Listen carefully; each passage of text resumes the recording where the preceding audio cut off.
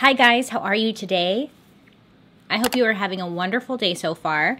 If not, it'll get better tomorrow. Today is Monday, which means it's Murder, Mystery, and Makeup Monday. You know, at this point, I've been saying I need a theme song, blah, blah, blah, blah, blah, whatever. But at this point, it's like, why get a theme song? I'm an amazing singer. I mean, it's so obvious. Anyways, if you are new here, every Monday I sit down, I talk about a true crime case, and then I do my makeup at the same time. It just keeps me busy. If you're curious or interested in true crime and you like makeup, I would suggest you hit that subscribe button. So today I want to talk about Jose Luis Calva Zepeda. Zepeda. I have a really hard time pronouncing English words, so I'm about to butcher a lot of names. Other than that, I'll shut up and let's get into this true crime story about Jose Luis Calva Zepeda. We're just going to call him Jose. So, Jose was born June 20th, 1969. And when he was younger, when he was only like 2 years old, his father passed away. Unsure as to how he passed away, but he passed away when Jose was just 2 years old. So that left him to be raised by his mother. And I think her name is Elia, E-L-I-A. Elia.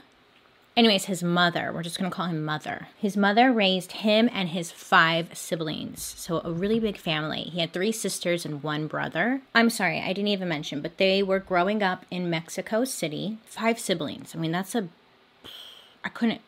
big family, especially to take care of all these kids by yourself. It was said that Jose's mother, she was just really abusive growing up, and she had very harsh punishments. So she would be physically abusive towards Jose and his siblings, and when Jose was just 6 years old, his mother, I guess she beat him pretty badly, but she also smashed his, like, a brand new toy he had just gotten. So he got like this brand new toy truck. And again, he's 6, right? You're excited. New toy. Jose had gotten in trouble over something. I don't know what exactly, but his mother had beat him pretty badly. And then she took the new toy and she smashed it. And this was like really heartbreaking to poor Jose, because they never got new toys. They never got anything new, especially because there were so many siblings. It was always like hand-me-downs. Jose then decided, at 6 years old, he decided he was going to earn some money and buy a new toy truck to replace the one that his mom just smashed. Jose then started shining shoes to make some money, and he would shine all these shoes, and then he would just save all the money he got, and then he saved enough money to buy a new toy truck. He was really excited about it. He got a new toy, takes it home, he has it, whatever. When his mom finds out that he has this new toy, and when she saw the toy, she went off. I guess she then took the toy and she destroyed it. She smashed it in front of Jose, and then she beat the crap out of Jose. So then at the age of 7, Jose was he was raped by a friend of his brother, who was like 16 at the time. The friend was. This was obviously very traumatizing for Jose. It's unclear if the abuse continued on or if it was just a one-time thing. Either way, abuse still has a life-changing effect in general, like, yeah, even if it's one time. So, and then at the age of 12, Jose's mother, she just had enough of him at 12. She was like, you know what? I'm done with you. You're out. You're out of the house. She kicks him out of the house at 12. He did end up dropping out of school. He fell into just a really dark depression, and he started drinking. He started drinking heavily. I've mentioned this before previously, that a lot of the times I'll see comments that say I am trying to portray the criminal as like the victim when I talk about these backstories and the abuse that usually a lot of them have gone through, that I'm siding with bad guy. Okay, now I've mentioned this before. I'll mention it again. I personally like to get a backstory on people. I like to know, like, what was their upbringing like? What did they experience? What was their life like? Versus just going straight to, like, what they did, you know? They still did horrible things, and they still should be in jail. Like, it's okay to think that their upbringing and stuff is sad. It doesn't mean that they shouldn't have to pay for what they did, but it's okay to feel sad for these people. Anyways, shut up. Who cares? Get into it. Anyways, back to Jose. So he realized, you know, I got to get a job. I got to make some income because he's not going to school. He has nowhere to live. To make some income, Jose, he worked as a clown, and he was working alongside his brother-in-law, who was working as a magician at the time. So this magician got him a job as a clown. And during this time is when Jose became very interested in writing, and he became very passionate about books, screenplays, poetry. He just found like that thing he was passionate about. He also just started writing himself, would write poems. So then in 1996, Jose married a woman named, I think it's Aide, A-I-D-E, but he married this woman. The two of them had 2 daughters very quickly. It was like back to back. The marriage only had lasted like 2 years, and then they ended up splitting up. She moved to America, and she took the children with her, and this infuriated Jose.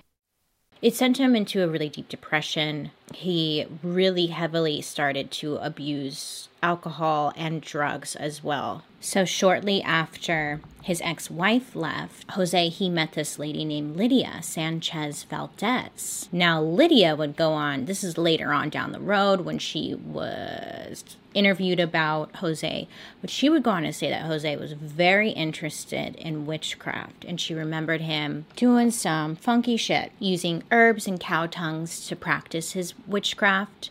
He was trying to put curses on people, especially like his ex-wife. It made her really uncomfortable how obsessive he was about the people who did him wrong. Lydia would also say that Jose, it sounds like he was OCD, but he was obsessed with cleaning, washing his hands, and anytime they had sex, he would have to wash his lower regions before and after having sex. He just had to clean, and he had to constantly wash himself. Lydia also would say that Jose was very abusive, not physically, but verbally and mentally. He was very jealous. He was very controlling. And if Lydia told Jose, like, I want to get out of this relationship, or it's something like, I want to break up with you, Jose would turn it around and tell Lydia that he was going to kill himself if she did so. It was just a very emotionally manipulative relationship. Side note, if you are in a relationship where your partner is telling you that they're going to kill themselves if you break up with them,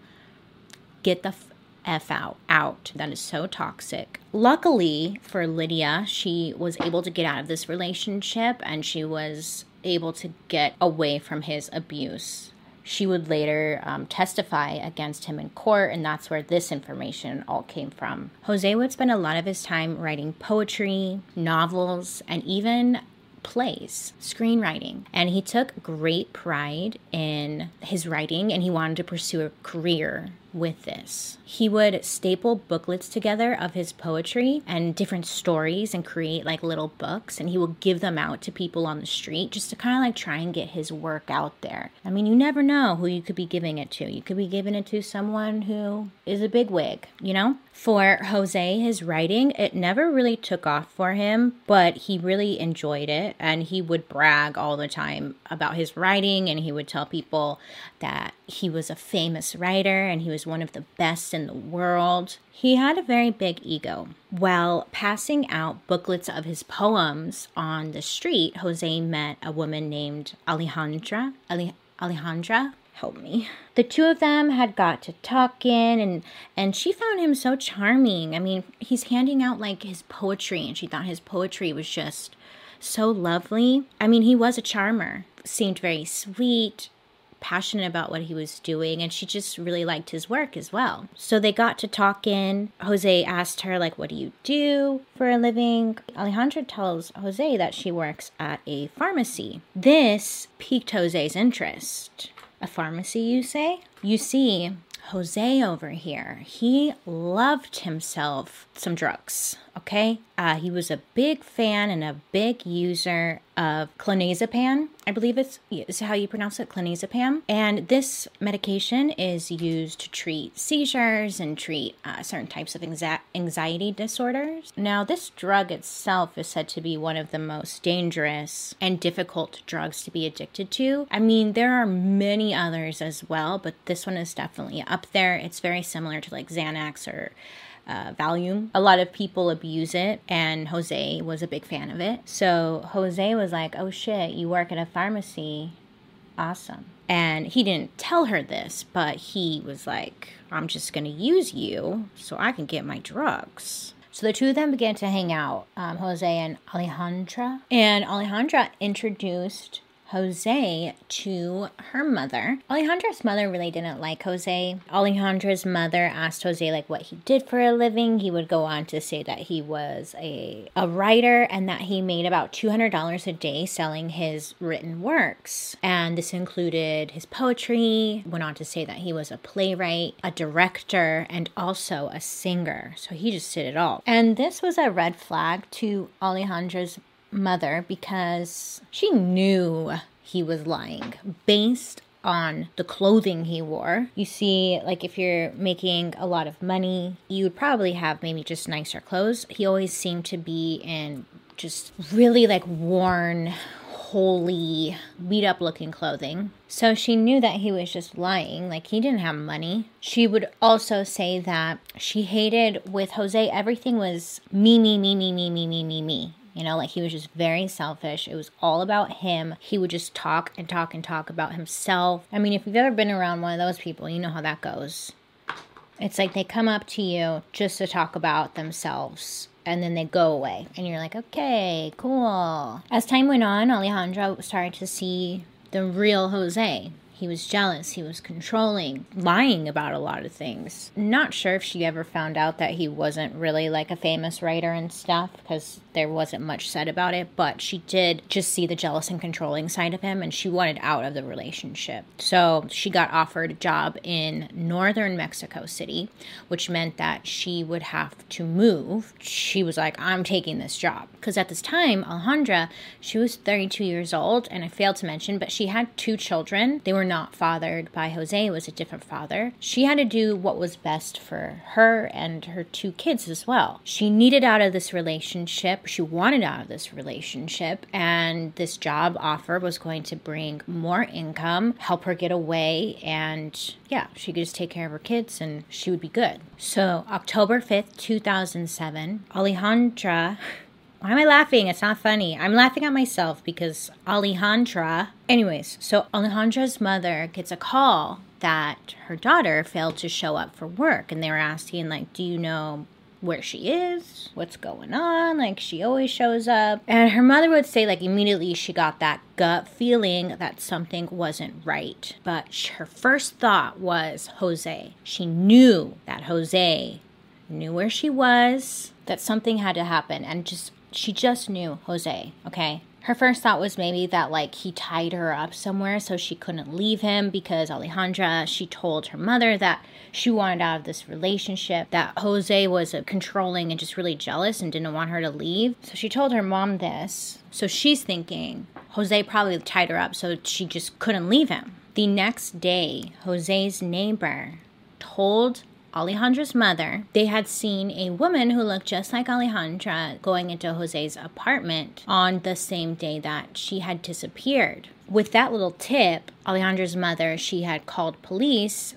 as soon as she received that information to let them know, like, hey, the neighbor saw her at Jose's house. So go down there and find her. October 7th, which was like the next day, police, they head over to Jose's apartment, knock on a door. Jose, he answers the door, and to police, it looks like, oh, he's just sitting there. He was like eating dinner. He had like his little table set, a plate out, a little napkin bib going on. Then the investigators explain why they were there, that they're searching for Alejandra, that there was a sighting, that was the last location somebody saw her at. So they were going to search the home, XYZ. I'm not sure if in Mexico City you need to have like a warrant. I'm assuming you do, but I'm not fully sure. Anyways, but they start searching the home looking for any clues or any signs of where Alejandra may be. Was she here? Is she there? Maybe she's tied up. Unfortunately, though, and sadly, they find more than just a clue. So they end up going into the house and they search. They start in like Jose's bedroom and stuff, and they're just kind of looking around. No sign of Alejandra. They open up the bedroom closet. So they're looking in the closet and they see a dismembered body.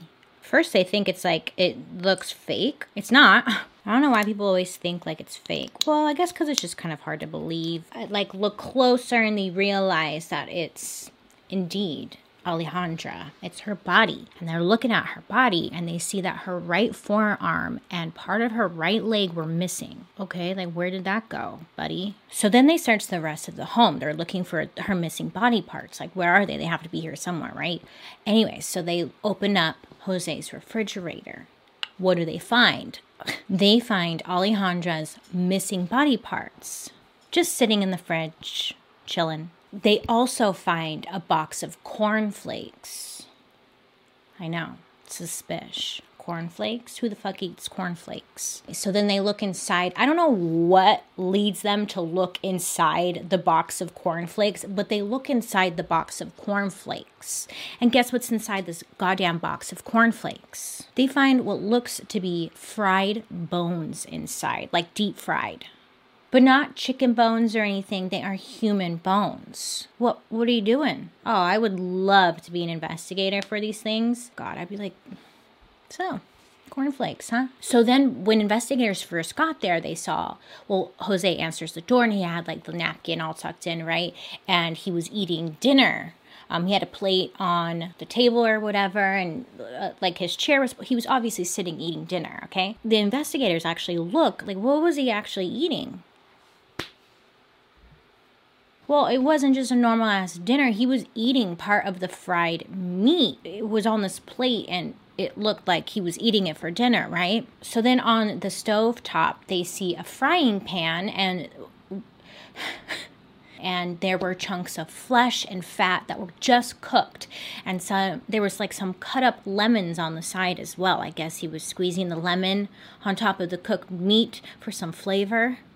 I mean, to investigators, it's just obvious that he was cooking this meat and he was eating it. Jose was immediately arrested, and when questioned what happened, Jose told authorities that he choked her to death on accident. You know, because we've all been there. When you trip and you fall and you accidentally choke someone to death. Happens all the time. An accident, my ass, Jose, but okay. Jose also stood by the fact that he did not eat any of her body, and his plan was to slowly dispose of her corpse by feeding cooked meat to the stray dogs that were in the neighborhood. Like that makes it any better, I guess. I don't know. Anyways, upon a further inspection, authorities concluded that Alejandra had been strangled by a sneaker shoelace that had been left on the floor of his apartment. So the accidental strangulation, that wasn't going to fly because there's proof. She had the markings on her neck and the shoelace was so yeah. So then police also found a manuscript that Jose was working on, and the title was called Cannibal Instincts. The cover of the novel in progress was a picture of Hannibal Lecter, which had been skewed to look like Jose. He was getting a little crafty and like making Hannibal look like him. Once Jose realized that he had been caught in these lies, he either tried to escape or commit suicide. Now, this wasn't fully clear to authorities which one exactly it was, because Jose had jumped from a balcony, and again, they don't know if he jumped because he was trying to commit suicide, or they don't know if he jumped because he was trying to make a run for it. So it was one of those. He jumps, okay, he gets hurt pretty badly. He was taken to the hospital immediately, and he ended up recovering. So soon after Jose's arrest, authorities linked the 2004 murder of Veronica. Okay, this last name is really hard. Casarubia. They linked her murder to Jose. Poor Veronica had been beheaded, and her head and body had been put in like cardboard boxes and then dumped in the town next door. When Veronica's body was originally found, they really had no leads. It didn't really go anywhere. So it just kind of was turning into a cold case. But when Jose was under investigation, it turns out Jose and Veronica, they were actually dating for a bit. They believed that he was responsible for her murder. Jose denied this, but all signs were pointing to him. There was also another murder of a sex worker known as La Jarocha, because her full name was never identified. That was her sex worker name, I guess, but she was really well known in the area. Her body was found, and it was dismembered, put in a suitcase, and it was found near Jose's apartment. But originally when her body was found, there were no suspects at the time, and it just never led anywhere. I've mentioned this before in like the toy box killer case, that when sex workers and stuff go missing, it's sad because a lot of the times it's not taken seriously or looked at seriously by police. So it was kind of the case with that. Jose then gives authorities another person who was responsible for killing Veronica. So Jose gives authorities the name Juan Carlos Perez. Jose says that Juan Carlos was responsible for killing Veronica, not him. So investigators go and they question Juan Carlos. Juan lets authorities know him and Jose were actually in a romantic relationship for quite some time. Jose told authorities that Juan was a co-worker of Veronica and that he wanted her dead. The motive? There wasn't one. He just wanted her dead because they were co-workers. You see, Jose was just trying to put Veronica's death on somebody else. Police do end up arresting Juan Carlos. Juan said that him and Jose were indeed in a relationship, but Jose was the one who killed Veronica, and that Veronica was single. She was a mother just like Alejandra, and she had 3 kids of her own. Juan also said that Jose was the one that cut her into pieces, not him. Juan's only involvement would be that he knew that this happened and did nothing about it. Juan was also abusing drugs as well. So it seems like Juan and Jose, like their relationship was mainly using drugs together and then a sexual relationship as well. So during the investigation, it's brought to light that Jose was heavily addicted to the drug we mentioned earlier, clonazepam. I'm having a hard time. But he was also addicted to cocaine and alcohol, like heavily. And apparently the mixture of these substances can cause you to do some just very crazy and violent stuff. Of course, when they go to court, they're going to use that as their defense. So investigators kind of put together this idea that Jose purposely went for women that were single mothers because he saw it as an opportunity to take advantage of these women. They were in a vulnerable spot. They were looking for love, and their jobs were usually low-income jobs. So he knew he could take advantage of these women, control them, have them be dependent on him so they couldn't leave. While in jail, Jose refused to make a guilty or not guilty plea. His defense attorney claimed that Jose killed Alejandra because he was high and he wasn't in the right state of mind. Quote, "He didn't eat her. He just cut her body up," end quote. That was a defense. They were fighting hard that he did not eat her. He just cut her up. Come on. So then in 2007, before reaching a conviction, Jose was found dead in his prison cell, hanging by a belt. They also found a book he had been writing about himself while in jail, and it was called The Cannibal Poet, which is an odd title for somebody who didn't eat his victim, but When they first found Jose, it looked like a suicide. However, he hadn't expressed any suicidal ideation. It seemed like he was really excited about writing his new book about himself because he was a self-absorbed asshat. So suicide was a little suspicious. Plus, how'd he get a belt? It was reported that Jose was receiving threats from fellow inmates and had been placed in a cell by himself, and he had constant supervision. It was suspected that he was killed by fellow inmates, and this caused an investigation within the prison system of the officials supervising inmates. Also, when Jose's body was examined, there were signs that he was tortured and he was raped before he was hanged.